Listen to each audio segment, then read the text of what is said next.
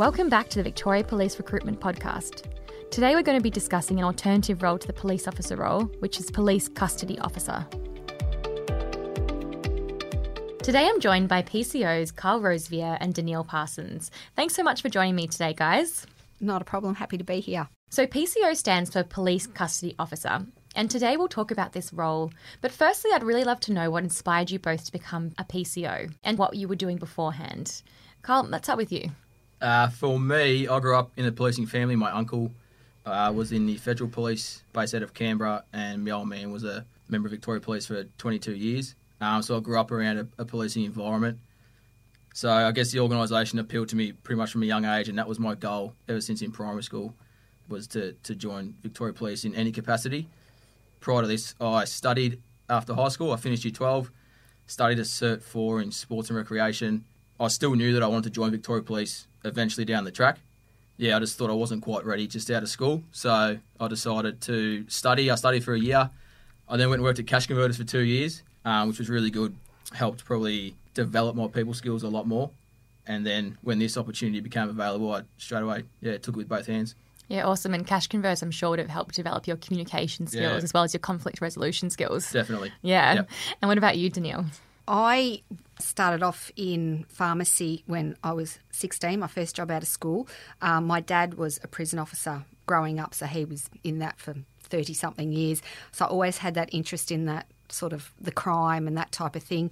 I wanted to be a police officer from a young age, but obviously being young, etc., you needed a bit more life experience and stuff. So I went and did a Bachelor of Health Science in nursing, and I worked as that for a couple of years.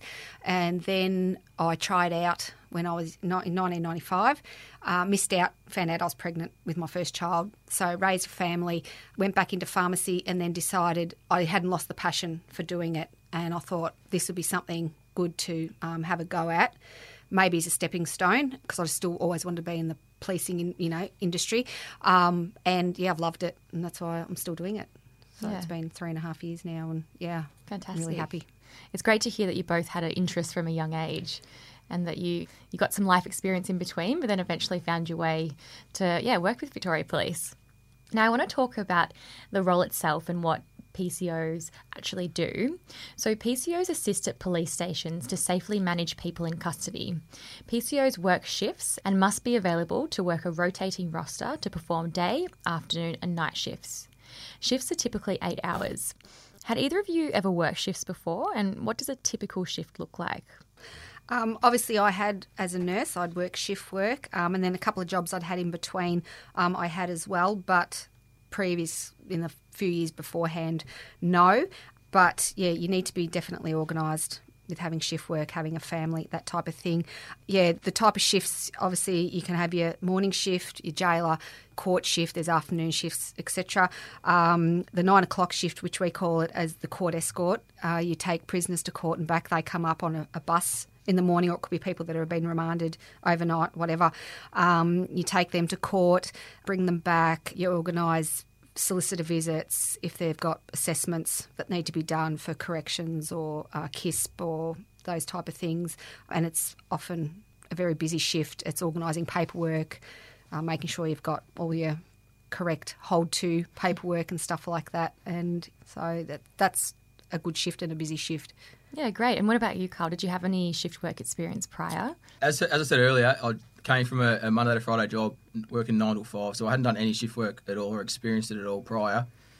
So coming into it, it's quite difficult for your body to adjust, or I found myself it was quite difficult for your body to adjust. But it certainly doesn't take that long for your body to adjust, and then you start reaping the benefits. I obviously don't have a family yet, I'm still quite young, but being able to organise appointments throughout the week, you can certainly organise it a lot better. Being able to work an afternoon shift, you can organise things for the morning, working a morning shift.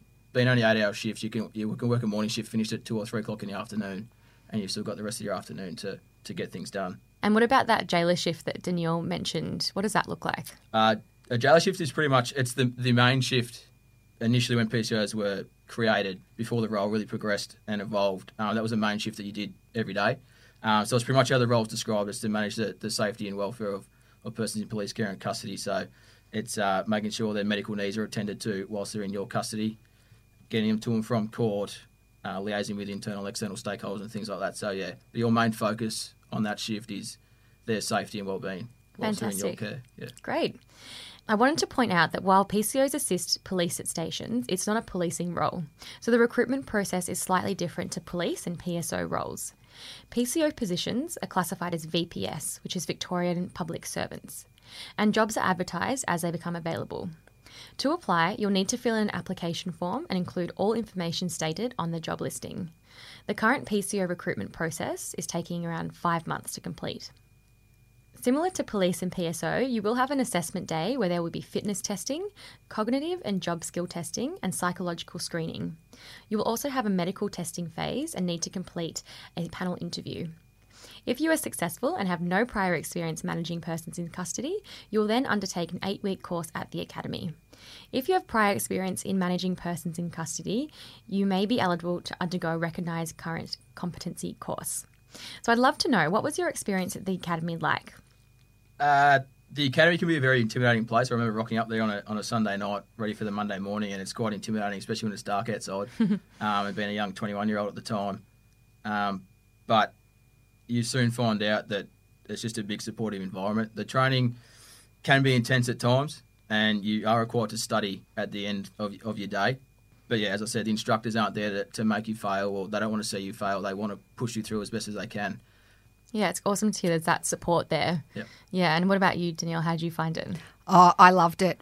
Coming in that first night, the Sunday night, and walking into that main corridor with the black and white tiles, I was just, wow.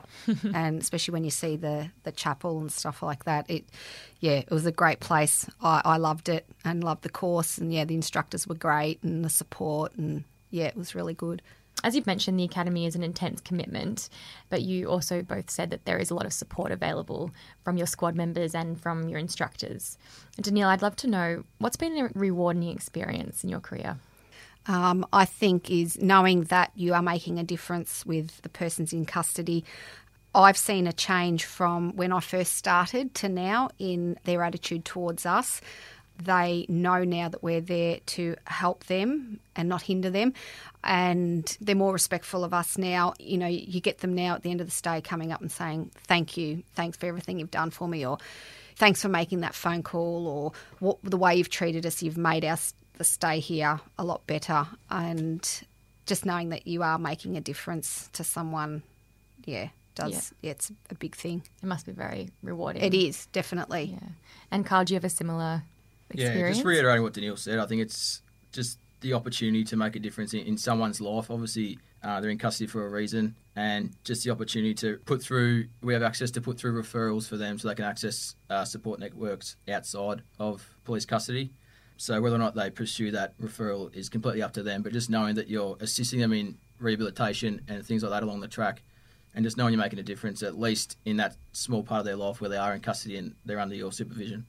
And in terms of a challenging experience, is there anything that you found challenging about the role?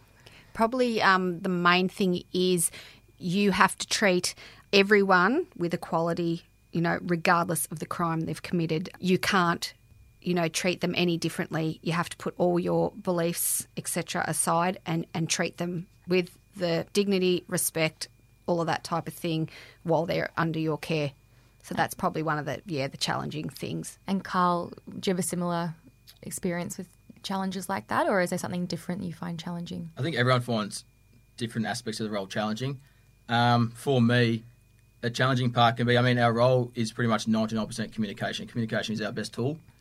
But unfortunately, sometimes when a lot of people that come into custody are under the influence of drugs or alcohol, and unfortunately communication just doesn't work with them. And have either of you ever considered a career in policing, either as a PSO or as a police officer, or are you happy within the PCO role?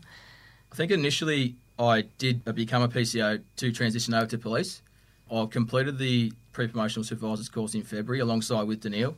It's allowed me to pursue a different, aspect of our role. It's more based around supervising a team of police custody officers. So at this stage, I'm pretty happy with what I'm doing. You never know what the future holds. I'm only young still. So hopefully a supervisor role is available to me in the future at some stage. But at this stage, I'm just going to enjoy performing some upgrading and, going from there. Fantastic. And what about you, Danielle? Probably the same for me. Now with my age being 47, probably the next thing for me would be the supervisor role. So I'll be upgrading soon, and that'll be the next thing that I will look at going for. That'll see me out for a while for my career. So yeah, I'm happy with where I'm at the moment. Fantastic. And it's good to hear there is that, career progression within the PCO role. Yeah, definitely. And so before we finish off today, I'd love to know what kind of advice you have for anyone who is thinking of a career as a PCO. Danielle? I say go for it. It's challenging but rewarding. You get great support from Victoria Police. When you're at the academy, when you come out, all the things you learn. If you have any issues, Victoria Police have been great. Their welfare services, etc., are really good. If you do have a family, you do have to be organised. But once you get yourself into a routine and with your shift work and stuff like that, it makes it easier.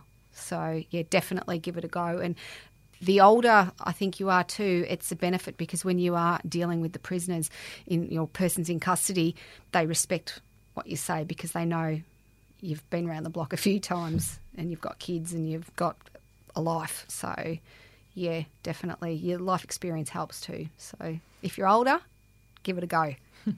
And if you're younger, give it a go. You never know if you don't try. So the job may not be for you, and you may find that out down the track. But if at this stage of the recruitment process you're thinking that the job is for you and you would enjoy doing it, then give it a crack because you don't want to get 5-10 years down the track and regret not giving it a go. The policing family is one big supportive family, and I wouldn't have my career any other way, especially at this stage of my life. So yeah, give it a crack. Great advice. So thank you so much for joining me today. It's been really great to hear about your experiences. Next episode, I'll be joined by First Constable Maddie Smith and Constable Gil Locke to talk about life as a new recruit. You've been listening to the Victoria Police Recruitment Podcast. For more information on the recruitment process or how to apply, please visit the Victoria Police Careers website at www.policecareer.vic.gov.au.